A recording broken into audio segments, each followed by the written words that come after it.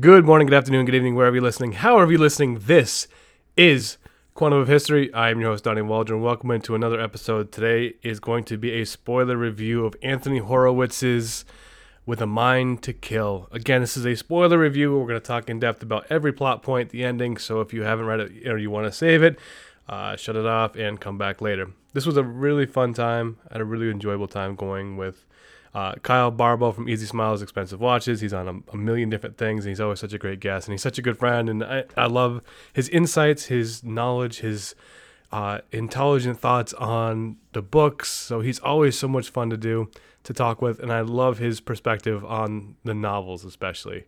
I think he does a lot of the style, he does a lot of the beer stuff, all that. I think his best forte and what I love bring him on this podcast is for his knowledge of the Fleming novels. I just love him because I feel like more and more as time goes on, I'm appreciating the novels more, and I'm getting more reads and I'm getting more enjoyment out of them. And, the audiobooks have been in my car now. I drive a bunch now, so they're always on. So I just, in these continuation novels, and if you haven't gotten into them, or if this is your first one, I highly suggest you get into them because they're actually, some of them are very good. Some of them are, there's going to be some complaints I have with this book specifically that I have with other ones in the continuation novels. But overall, if you need a Bond fix and the movies are just, you've seen them all a bunch of times and you want a little break, go to the novels. I'm telling you, they're a great escape. They're a great time. And this one was, we waited for a long time for this, and we're probably going to have to wait another long time for another continuation novel. But I'm excited about this one. I'm excited to talk about this. So without further ado, Kyle Barbo, Easy Smiles, Expensive Watches, reviewing with me, Anthony Horowitz's With a Mind to Kill.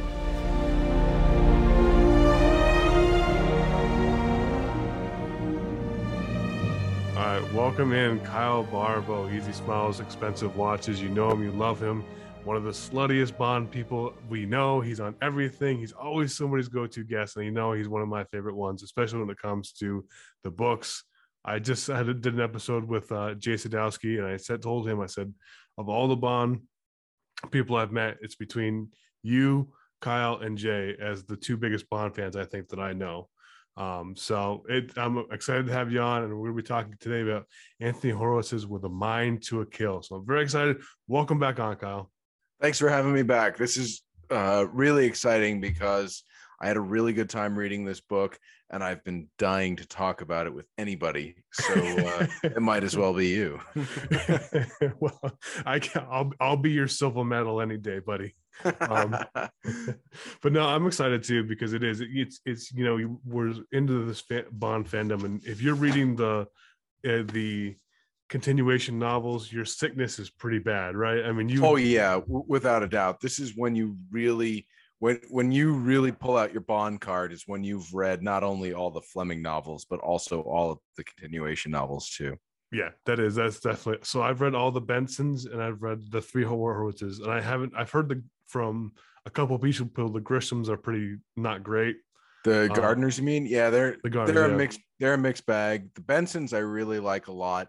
And there was a one-off that came out about like 15 years ago called Carte Blanche, which it's set in the present day. It's written by Jeffrey Deaver from what is that movie with Denzel, The Bone Collector or something like that. Yeah. He wrote that, but he wrote this Carte Blanche novel that's set in the present day that has Bond, an Afghan war vet. That's one that I would recommend to check out because I think that's kind of the direction Bond 26 could take. But we're not here to talk about that. We're here to talk about With a Mind to Kill. Well, that's a great suggestion, though, because I really enjoyed the Bensons, too. I've really enjoyed all the Horowitzes.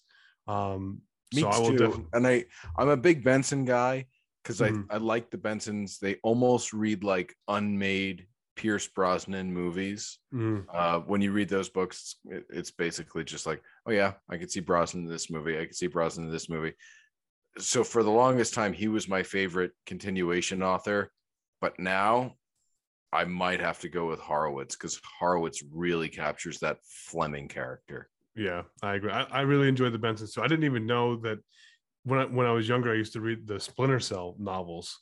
and I read the Metal Gear Solid film adaptation of the video game, and I didn't know that Raymond Benson, because he was a ghostwriter, so David Fincher is what he went by, but he actually wrote I think one or two of those too. So I've been reading Benson for a while, and I didn't even know. So that's pretty cool. So I'm excited to. And he's a nice guy. You and I have both gotten to know him a little bit through some of the live streams that we've done, or the live events that we did back during COVID. So he's actually a really good man. Yep. And I think he's got 6 books. They're all fantastic. And then Anthony Horowitz has taken the mantle, and I thought he's really done some great things. So we're going to start with what this movie, or what this novel actually was about. We're going to talk a little bit about this novel. Then we're going to talk about how it compares to the other 2 that he's done. And finally, we're going to talk about whether this could be into a film or not. So we're going to start with the movie, the film, or the novel. I'm going to mess this up all the time. This thing right here. It's got pages and stuff. I don't know. Right. It's 2022. You rarely see these things. And when you open it for the first time, it might crack. It's not even touchscreen. Like, what is this?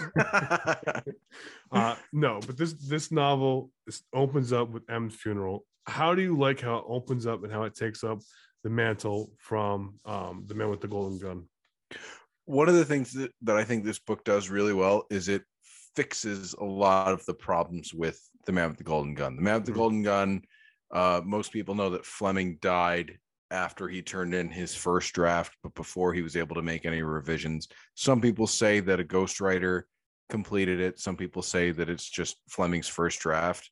But there are a lot of gaps, narrative gaps in The Man with the Golden Gun. What happens to James Bond between the assassination attempt on M and Bond being sent off after Scaramanga? There's like a month of time that we know nothing about. This book fills us in on that. So I really appreciate how Horowitz kind of makes The Man with the Golden Gun better, because it fills in a lot of the storyline gaps that novel had. Yeah, the novel very much asks you to go from, all right, he shoots him, all right, he's fixed, Bond's back to normal, right? And it asks you to make that quantum leap. And that's a huge gap. I mean, you would think somebody who's been subjected to all that mental torture would have some sort of PTSD. He'd carry something with him on that mission, and it isn't mentioned at all. The remnants of that mental anguish that Bond went through are in this Horowitz novel. Yeah, I like how they describe it as mind raping.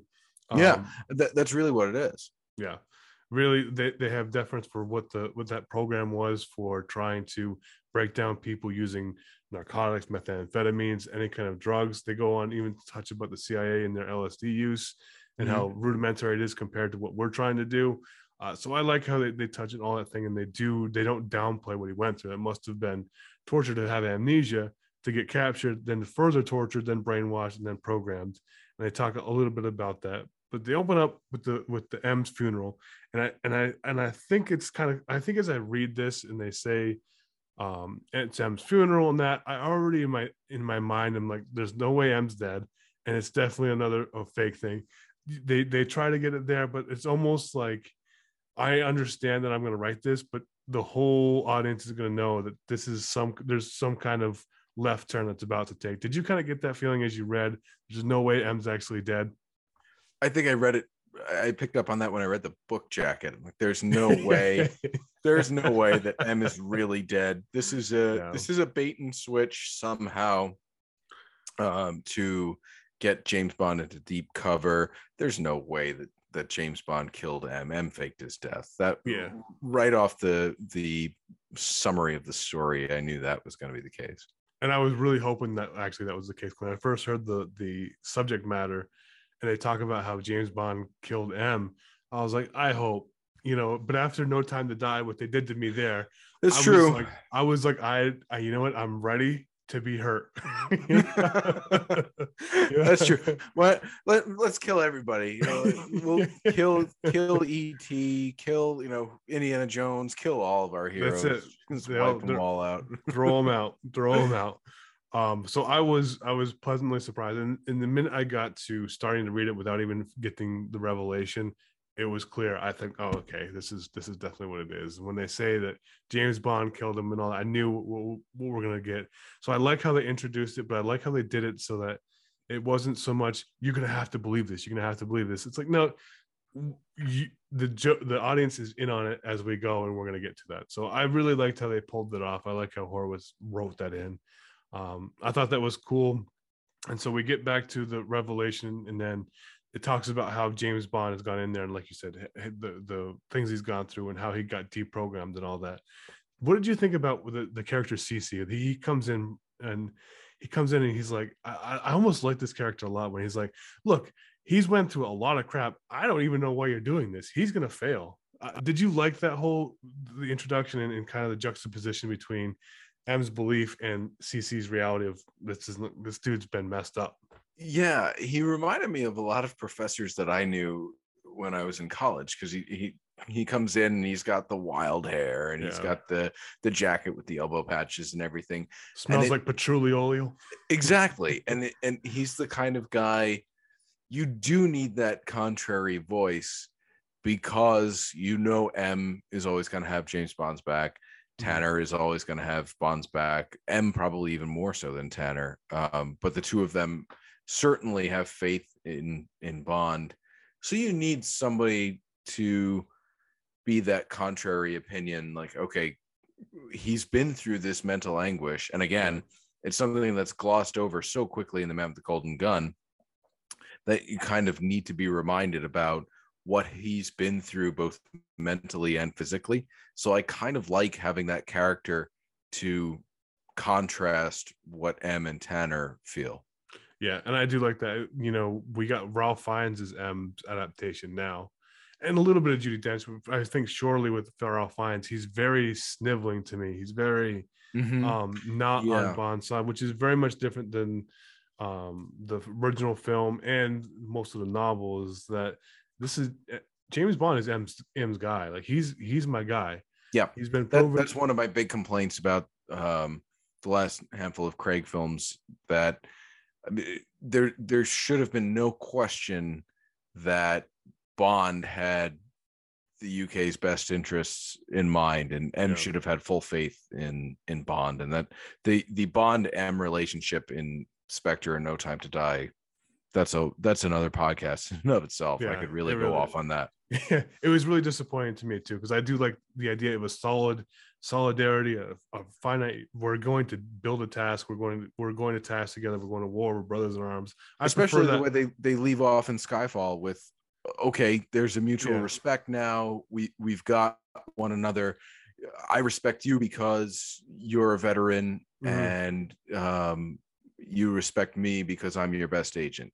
Yeah, and then that disappears. But again, that's getting way off onto a Craig tangent that I'd be happy to discuss with you. But we'll save it for another time. But I do like how that dynamic got brought back in Horowitz, and I think Horowitz is gives a lot of deference to Fleming, and I think that he's very true to a lot of them. And I like how it almost pains. So he gets transferred, right, and it's almost set up that Bond's getting transferred from the asylum to transfer, but they make a show of it and they want the Russians to know what's happening so that they can anticipate that he's about to get saved from them. And the police are there like, traitor Bond, and he just has to take the arrows, which again shows the character of Bond and the willingness to be a martyr in that situation, where it is hard for your colleagues, I'm sure, to hear that, knowing that you're trying to do something very heroic and you're putting in all that, but you have to take the arrows regardless. What do you think about the whole scene, from the transfer to the Russians to the shooting, all that stuff? How do you like how that scene plays out? It's probably my favorite part of the whole book. It reminded me a lot of the Sanchez breakout in License to Kill, or some of the setup that they do in I forget which Mission Impossible film. I think it was the most recent one, where they break Solomon Lane out of prison. SWAT did the same thing. Yeah, exactly. Yeah. It was kind of like that. But that was like the big action scene in the film. And I really appreciate, and you as a history guy would probably enjoy it too, how they kind of allude that the IRA is in league with the KGB. I thought that was a really good storyline I mean, it's a very small story nugget, but it's one that makes sense from a historical sense, and it's the IRA. The IRA taught the world from that how to be terrorists and how to do this thing. So it's very cool. Yeah, to have it's unexplored territory in the world of Bond, and I'm glad that Horowitz was able to kind of, I mean, it's a small plot point, but it is a plot point nonetheless, that the IRA is working in cahoots with the KGB, and it makes sense. I mean, that did it's a great actually point. happen. You know, it's funny that they don't even, you don't ever even hear, you know, I don't think that media or entertainment has even gone over the fact about the IRA and what that whole dynamic was. Probably maybe in the UK there's more explored. Sure. Certainly worldwide, I don't feel that there's been any movies or any kind of media where they show the IRA as being the villains or anything like that, or the terrorists. There's one or two that I can think of. Patriot Games is probably the most famous example, or The Devil's Own, both of them starring Harrison Ford. Apart from that, you're right. There's not a lot of material there, and I think there's a great unwritten James Bond novel where he goes up against the IRA, and they kind of set the groundwork for that in this, so that was pretty cool. I also liked seeing Bond's own people think that he's a traitor, and Horowitz drops that. That goes away after this scene, and I feel like they could have done even a little bit more, where he encounters a British agent who thinks like, there's our most wanted man. I'm going to try and be a hero and bring him in because he killed the head of British intelligence. Yeah. He doesn't do that. That part of the story kind of wraps up once he's exfiltrated out of the UK. But it is kind of cool to see Bond's own people look against him. And I really appreciate, and why it's my favorite part of the book, Bond kind of has to play 3D chess here. He needs to. It's a good way to say it. Exactly. He needs to convince the British that he's defected. He needs to convince the Russians that he's killed 2 British police officers, and he has to figure out a way to escape without killing the 2 British police officers, because he's James Bond. He's not a traitor. He's not going to do that. So he needs to find a way to convince everyone of this ruse, and he does it in a convincing way, which is, I mean, that's James Bond. That's his intellect. That's why he's the best. Yeah, I think that was an interesting thing where he had to kind of come up with a story like this once you get caught, and then he kind of says it a little bit, and then he keeps going, and he comes up with a good story later and through an interrogation and all that. I also thought it was cool, even before he got sent off in the thing, where they're talking about, these are the things that you need to learn. We're going to teach you how to mentally prepare for what you're going to go into. Here are the tenets. Here are all the things you have to go remind yourself. You're an agent. You know, do this, do that, and that will always keep you home. And I thought that was really cool. I think it really set the stage, and I do enjoy all that part of the thing. And then he gets to Moscow, and he's back in the same room, and he meets Colonel Boris, his tormentor from years ago. What did you think about the dynamic the minute he's back in Moscow and the transition? Because I don't think Horowitz does a much of a transition. It's pretty much he's saved and boom, we're in Moscow. Yeah, it's very quick. And I don't, one of the things about this book that is unlike a lot of the Flemings is the settings are very bleak. You're behind the Iron Curtain, very ugly architecture. The people are oppressed. The government is this heartless dictatorship. So you don't have a lot of the romance that you have in the locations in the Fleming books. But putting Bond behind the Iron Curtain is a really cool thing that I feel like it's about time that he had to go and see this place that he has spent his whole career working against. Yeah. So it's neat to see him behind enemy lines. See, I liked that Horowitz, even though it wasn't glamorous, he spent the time like Fleming would, being very descriptive about the fact that it was bleak. And I had read where Horowitz talked with a lot of people who were actually in the Soviet Union at the time to kind of get a good feel of what it was like. or operatives who had worked there. He talked to a lot of people what the feel was, what the architecture was. He talks about the color of the rooms. He talks about at 9:00 people that's death town because there's nothing to do because it's just a desolate place. So I do appreciate he's descriptive like Fleming, even though it's not a beautiful setting. It's not glamorous, but it's still evocative. You can visualize it in your head without a doubt.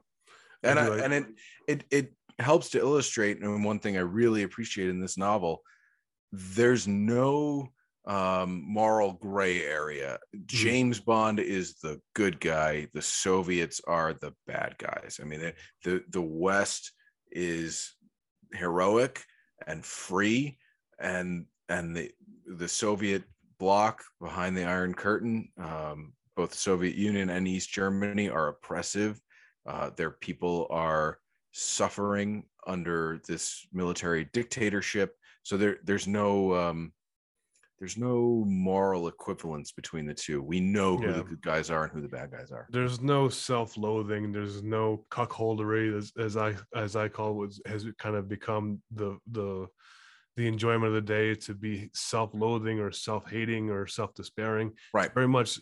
There's a reason why we're the top, why the West is so much far as economics and standard of living and all this. There's a reason because they were, and there's a reason why people were risking their lives to jump from that wall, East Berlin. And I did an episode too on that a long time ago in the podcast. And I just researching what people went through to try to get over that wall and to get that little bit of time to get it back into the West. It was the most glaring example of how the difference between communism and capitalism was. And this is not trying to be what the last Craigs were, where they kind of, hey, do we hate Bond? Do we hate what the West is? No.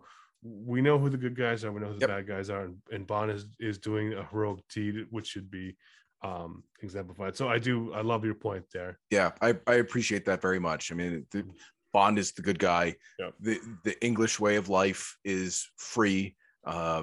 Free expression, a free market. He even goes into the Soviet way of life is bleak and oppressive and dangerous. And he gives the Soviets the credit for going to the space, but he's like, that's all you did.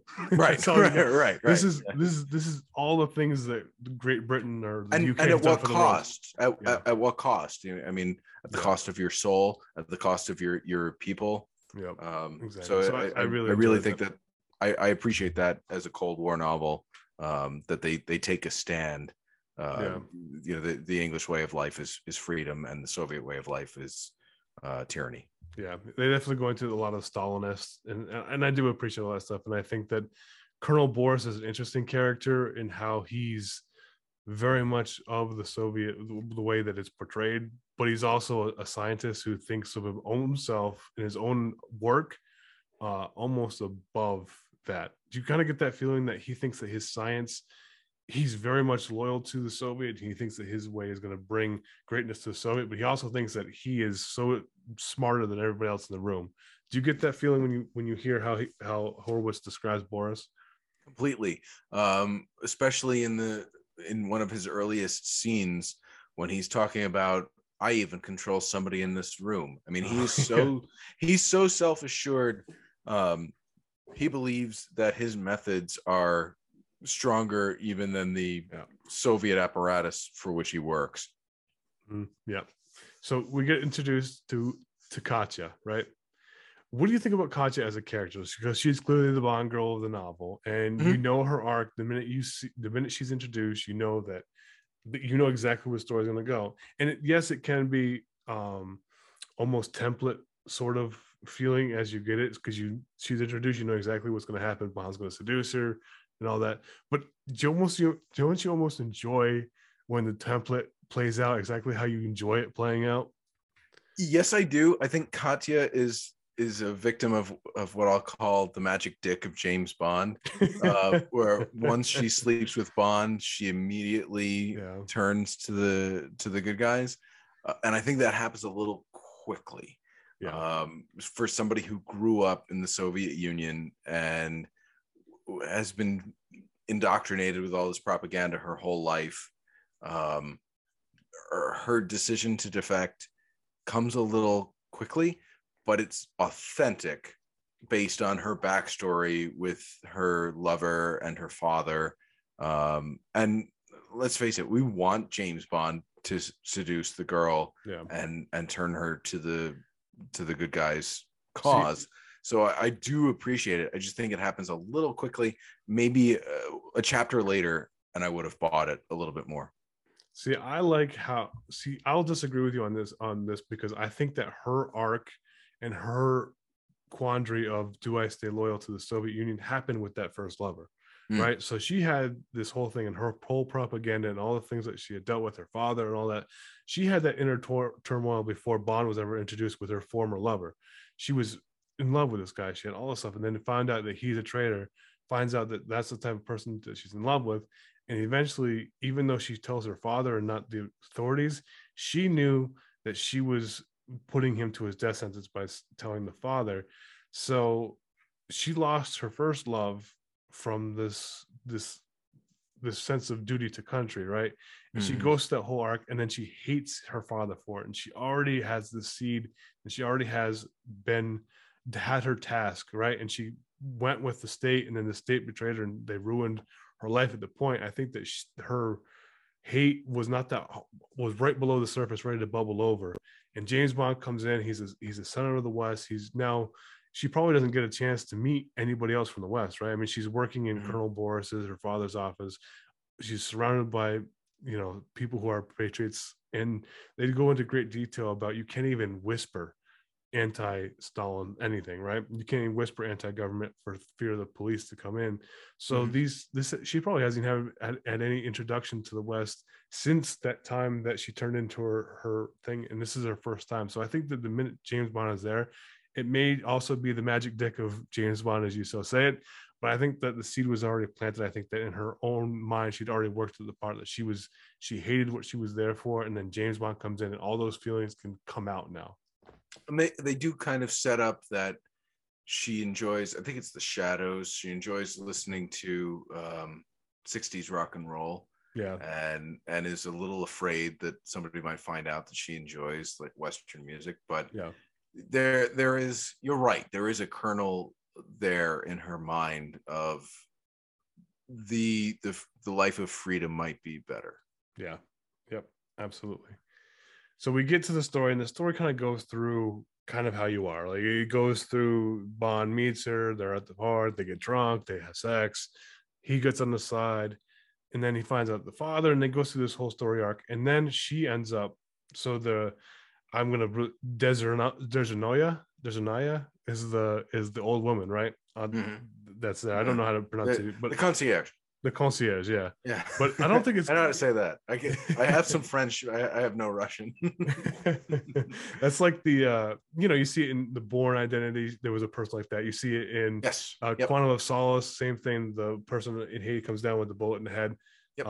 Same that person, right? That old lady who's always. I know exactly who you mean. Yeah. So she ends up playing a big part, and she comes in.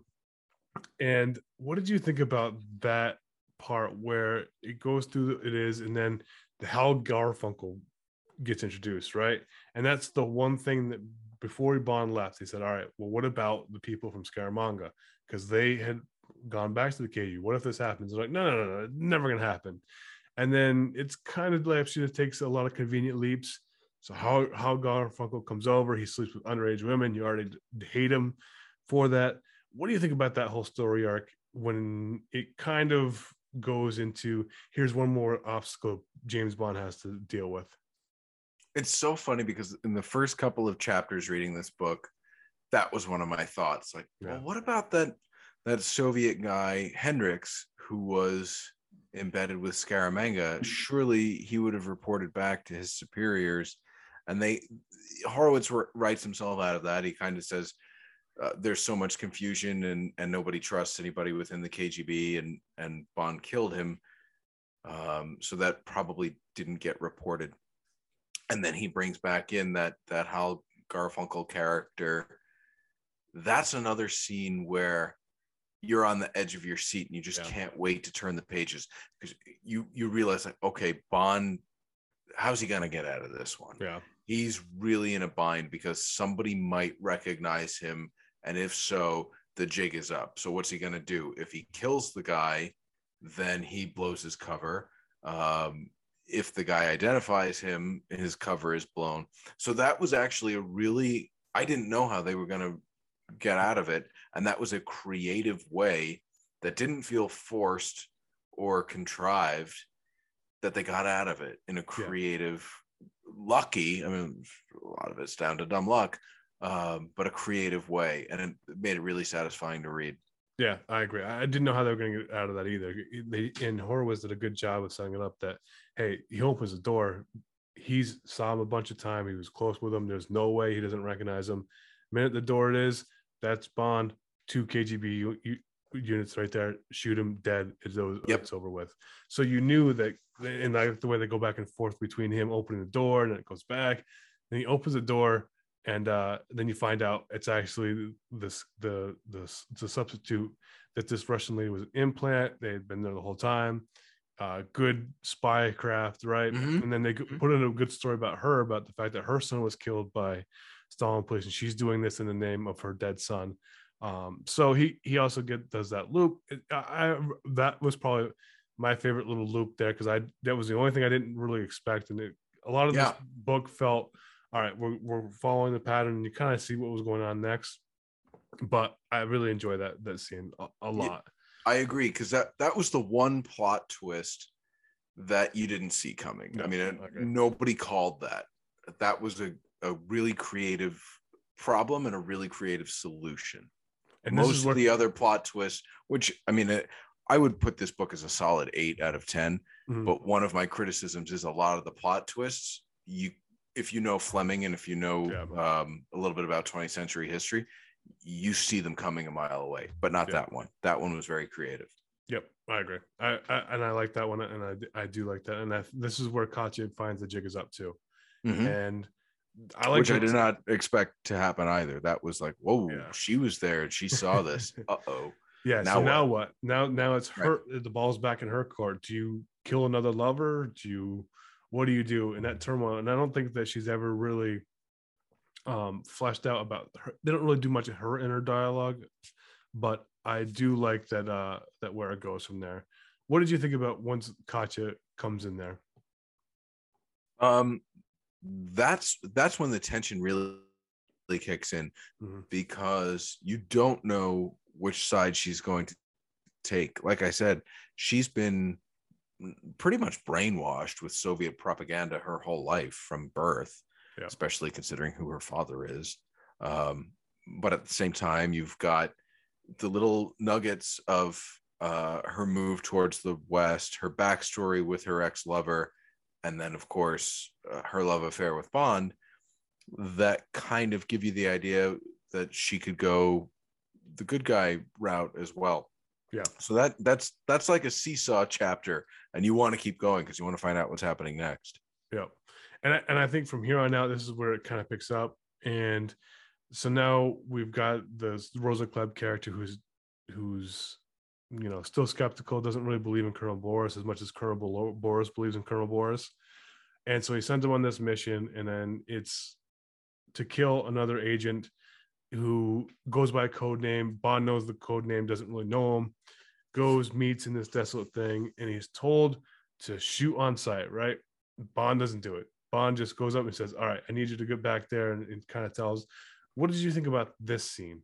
That's a great scene, because it shows once again that James Bond has a line that he will not cross for Queen of, like he will not take the risk of killing one of his own people in carrying out this mission.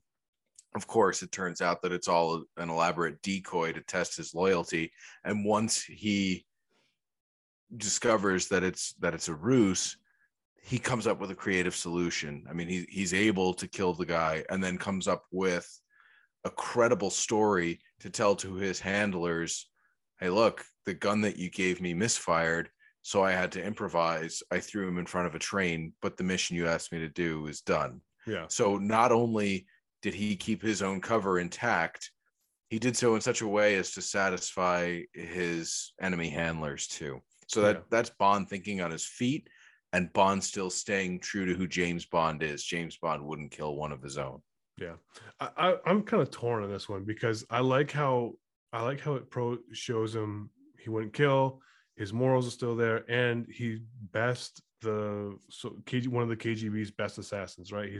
He was the one that was supposed to actually take this first mission before Bond came back. Right. So that he's one of the top things. So you show Bond dominance, you show his morality. The only thing I would have liked, I think I would have liked one of the little different is he goes in there, he figures out it's a ruse to begin with. And there's tension comes up and he says, you know what? I believe wholeheartedly this is a ruse. Because I kind of thought there's no way, this is too convenient. Like that's kind of weird to do that, right? Yeah. So I thought it was going to go with Bond figures out the ruse, and then there's big tension build up, and he pulls the trigger, and he just hopes his gut is right, his intuition is right, his instincts are right. It shows out to be a blank, and he's passed the test, and he figured it out, and he out chest the 3D chest that he's got going on.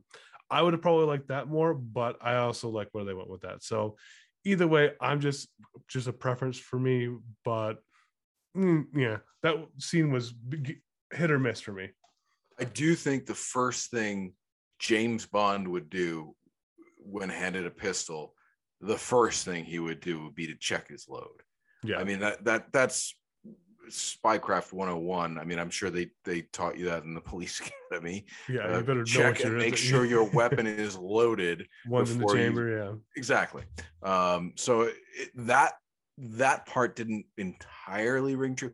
I know he has to tell a story, but James Bond would check and make sure that there's a round in the chamber and that it's not a blank.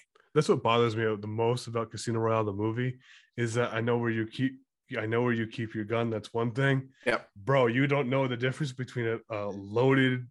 Bullets are heavy. They make your gun a lot heavier. If you've ever handled a handgun, it's very blatant. You can feel everything about that. You can feel the difference between a loaded handgun and an empty handgun, without a doubt. I digress. Yeah.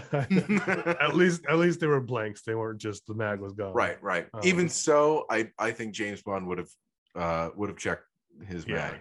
Yeah, for sure. So the mission is revealed at the end with the plot. Actually, as he passes the test, he goes on. He's a mission. It's to kill Nikita Khrushchev, right? Mm-hmm. What did you think about the reveal? Did you kind of know who it was going to be beforehand? Yep, I would say about a chapter or two before. I'm like, the target's Khrushchev. It's gotta be. Yeah. They brought him up in one of the earliest chapters as having been a more and I'll use this term very loosely because you're still talking about a Soviet dictator, but I mean, he was one of the more liberal ones. Yeah. He was the Jimmy Carter of. Yeah, exactly. I mean, you're not talking about Beria, Stalin, or Brezhnev. You're talking about one of the ones who was willing to work with the West. So it's kind of clear that okay, they're gonna kill Khrushchev, and they want Bond to be the person, the patsy, who did it, because it looks like the Western decadent agent kills our beloved leader. We're not safe, and we can usher in, a harsh military dictatorship. So that was kind of a plot twist that I did not that did not surprise me, and it reminded me a lot of the Manchurian Candidate. Like now we're into Manchurian Candidate territory. How that scene plays out. Yeah, and it's a lot of movies have done the Manchurian thing, right? Yeah, but the assassination of a dictator, very very Cold War, very cool. There's no question that Horowitz mined some of the best Cold War fiction for this book, between the Manchurian Candidate, The Spy Who Came In From the Cold, the Ipcress File. They're all here, and he even mentions Spy Who Came In From the Cold in his acknowledgments. Yeah, I liked reading the acknowledgments to kind of find out where he got. I think I got a good insight, even though it's only a couple pages. It actually, if you have not read the acknowledgments and you read the book, go back and read them, because it actually does give you some insight about the book. I thought it was very interesting, worth the couple pages worth of read. Agreed. So he gets there, kills Colonel Boris instead of Khrushchev. How did you did you kind of see that coming through? And what did you think about the way they had the time bomb in his mind, right? And they kind of made this whole buildup about that time bomb in the mind. And then it kind of just it just was over with, right? I don't think it lived up to the hype, the buildup of this internal clock. What did you think about the actual ending and how that went off? Was that kind of disappointing? The assassination of Colonel Boris? I mean, like I said, it was kind of like Manchurian Candidate meets Ipcris file. I mean, at the end of the Manchurian Candidate, spoilers for if you haven't seen a movie that's 65 years old, a brainwashed assassin is able to overcome it, and instead of shooting a presidential candidate, he shoots his Russian handlers. And in the Ipcris file, the way that Michael Caine's character is able to deprogram his brainwashing is by pain. And that reminds him of who he is by experiencing pain. And Bond does the same thing. I mean, he reopens an old wound and activates his pain sensors to remind him, okay, I am James Bond. I am not under the control of Colonel Boris. I can act under my own free will. So it made sense just based on some past Cold War fiction, but did it leave you disappointed a little bit that it was just kind of open the wound and stay there? Or did you there wasn't any big drama to it? It was very much, all right, here's the thing, all right, boom. Yeah, I mean, as a reader, it was kind of a letdown. To me, that was the weakest part. I agree. As a reader, you know what's going to happen. You know, James Bond is not going to kill Nikita Khrushchev, and you know he's going to turn the gun on Colonel Boris and shoot Colonel Boris. That's not a surprise. There's very little tension there about what Bond is going to do. So I will definitely give you that. I mean, I had no fear that James Bond was going to go through with the Russian plot. I knew that he was going to do the right thing. All right. So what do you think about the book overall? What would you give it? Yeah, I heard you say 8 out of 10. Is that how you would rate this book? Yeah, I give it an 8 out of 10. I really I think Horowitz does a great job of capturing the Fleming Bond. I have no problem putting his protagonist in the Fleming timeline. I mean, his characterization of James Bond is exactly the same as Ian Fleming's. One of my complaints about it, we kind of touched on how a lot of the plot twists are very visible. You can see them coming. You know that Khrushchev is the target. You can figure out that Katya is Colonel Boris's daughter. And then my other complaint about it is the ending. It's very abrupt. And I feel like I needed one more chapter. I turned the page and hit the acknowledgments page. I'm like, oh, what happened? Yeah. We didn't even touch. So he's walking through. Yep. He's walking through, and they leave you on that cliffhanger, right? Yeah. What did you think about the cliffhanger? I mean, did you like it? Did you hate it? Did you kind of think, okay, it is what it is? You know what? It left me a little underwhelmed. I'm glad. I don't mind a cliffhanger ending. From Russia with Love has a cliffhanger ending.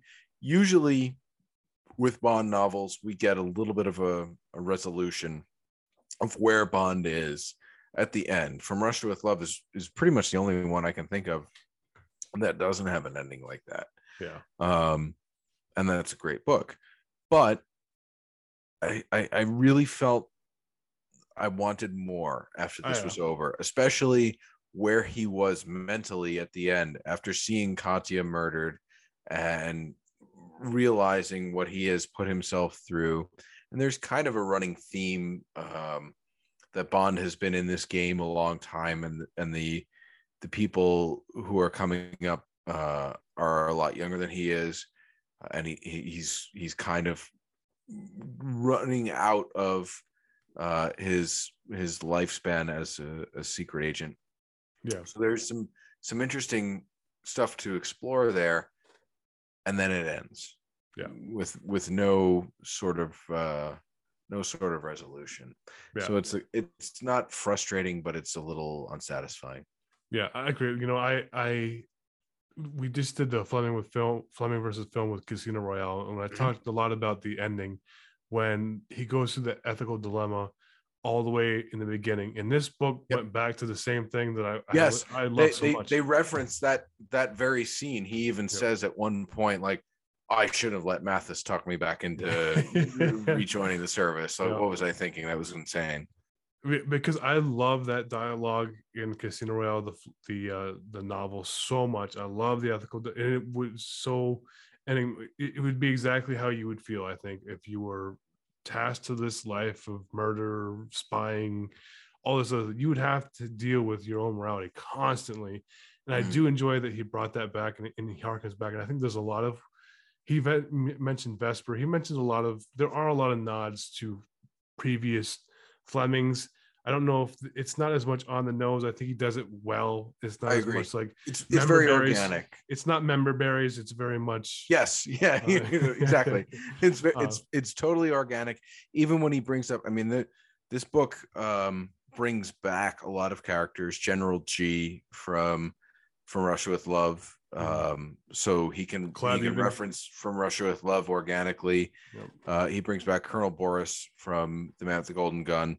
But even some of the references that he makes, if he mentions Vesper, if he mentions Dr. No, it's done so in a way that I buy it. Like I buy that James Bond is thinking of Dr. No in this situation. You know what I like too? He even talks about Tracy, and he says that, it probably wouldn't even worked anyways, because it's so funny that you bring that up, because when I read that, you're the first person I thought of.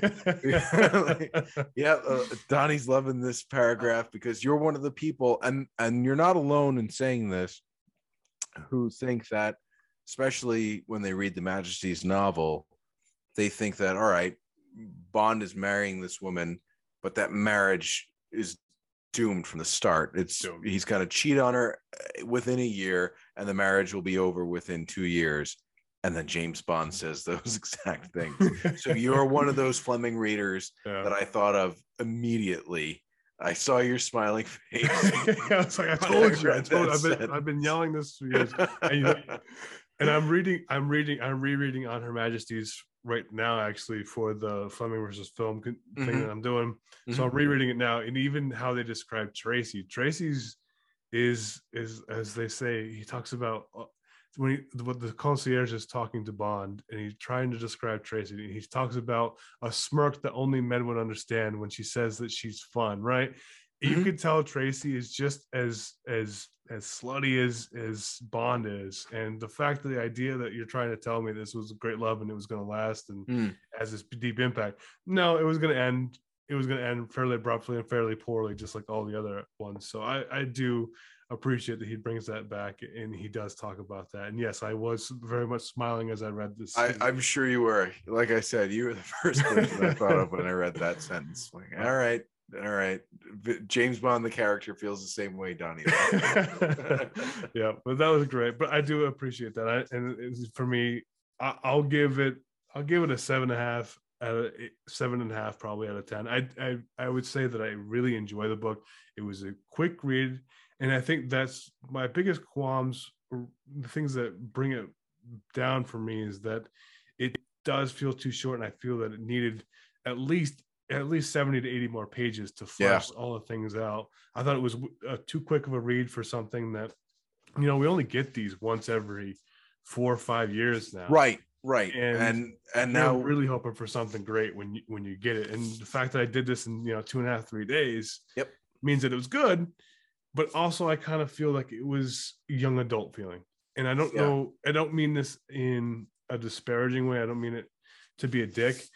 I think that it felt very written for young, like a teenager almost. And I felt like I was back in my teenage years reading a Splinter Cell book. It was very, here it is, boom, boom, boom. There's not much higher adult feeling. And the only people reading this are people, in their 30s to 60s. I can't imagine young generation. Yeah, I mean, there could be. I mean, I would have been the weird kid who picked this up at 13, 14 years old, because that's when I was reading all of the Raymond Benson books. Yeah, but I mean, the vast majority of people in that age group are not rabid Bond fans like we were. No, I agree with you. And I really found myself in a tricky situation because, like you said, we only get these every 4 years or so, a little bit more frequently once Horowitz took over than the films, but still not every 2 years. So I didn't know if I should blow through it really quickly because it's a page turner. I mean, this is a really quick read. It makes you want to keep going, or savor it because you know you're not going to get new Bond material for a number of years. And I kind of straddled the line a little bit. I could have read it faster, but life kind of got in the way, which made me enjoy it a little bit more. So I read it in 5 days instead of 2.5. For me, this was 3 cigars. So I went on my deck, smoked a cigar, and read. It was like 80, 90 pages of sitting, one cigar. That's funny. That's exactly how I read it too. It was cigars on the deck. That is exactly how I read this book. So you know what? That's why we're friends, Kyle. Because men do manly shit. That's right. Yep. And then I pumped iron and I put some steroids in there. Right. Red Playboy. How do you compare it with the other two for Horowitz? Ooh, tough call because this is like the new Mistress. It's the one that's fresh in my head. So right now, I'm calling it my favorite Horowitz. But I bet you if I picked up Forever and a Day tomorrow, I would say that's my favorite Horowitz. And I'm kind of removed from that one because I only read it the one time when it first came out. So I need to revisit it. I read Trigger Mortis last summer after we all reread Goldfinger for the Fleming Reading Challenge. I wanted to read Trigger Mortis immediately after Goldfinger to see how one led into the other. And it actually is pretty seamless. So I would put With a Mind to Kill as my favorite Horowitz, but it could be Forever and a Day. I just need to reread Forever and a Day. Yeah, for me, it's Forever and a Day, With a Mind to a Kill, and Trigger Mortis. Mm-hmm. My only problem with Forever and a Day, and I thought it was kind of the ending felt not Bond to me for some reason. It felt more cold-blooded than I picture Bond being. That being said, the whole rest of the novel, though, I just absolutely love, and I think that it brings me on more of an adventure than this does. I feel like this is very much formulaic. I think that it feels a little more juvenile to me.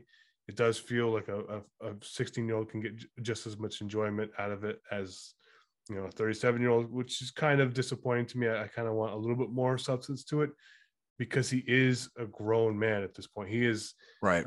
He should have thoughts that are far more. His inner dialogue should be much more sophisticated than, say, he would be in Casino Royale when he's a young agent, just kind of Her Majesty's Loyal Terrier. I feel like he could have definitely had more inner dialogue and much more turmoil because he is a grown man. He has killed all these things. He is at the end of his career. It's kind of like I always say, what I love about Johnny Cash at the end of his musical career that you don't get with almost any other artist is that he's at the end and now he's reflecting that the end is coming, right? And I think that makes his albums at the end of his life so unique because those are good albums. Those American recordings are really good. So good. Once you get to Ricky Rubin, you look at most artists that come out with things, they're 18 to 32, right? Maybe tops. They're young, they're vibrant, they've got all these things. This could have been Rick, James Bond meets Rick Rubin moment where he could have been right at the end. He could have been reflecting on death more. He could have been reflecting on his time, what his value was, and they kind of neglect that. And I hope that he does. If they ever do something after this, they do have a more adult, more sophisticated thoughts. But for me, that's why. But overall, I love it. Yeah, I really liked it too.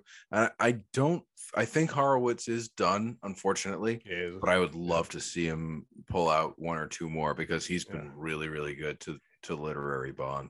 It was interesting to read the acknowledgments too, that he wasn't allowed to use any Fleming material, this one, that he was in the other ones. Right. And that he kind of like, this is my last time. I feel like it's probably kind of real political. I think there's a lot of back things that go into becoming a Fleming writer or taking on it. That's complicated. But that's they want to protect their IP. I understand that. I mean, it's James Bond is a very valuable trademark, so I wouldn't. Even though they're going to lose it soon. That's true, but I wouldn't want some hack taking a crack at Bond novels. We've seen some of those attempts, and they usually don't pan out so well. Horowitz can spin a good yarn. So, last question I'm going to ask: could you ever see this? Is this when you see this? Do you see future Bond film, or do you see it as a novel? Keep it a novel. I don't want to see it adapted verbatim for a future Bond film because I'd like Bond films to be contemporary. I don't want a period piece Bond film, and this is very, very much a Cold War novel. But I think some of the story elements could certainly be adapted into a future Bond film. Bond being brainwashed, we haven't seen that yet. We haven't seen Bond's Bond girl. Well, actually, we've kind of seen the Bond girl being the daughter of the villain with Madeline Swan, but Tracy.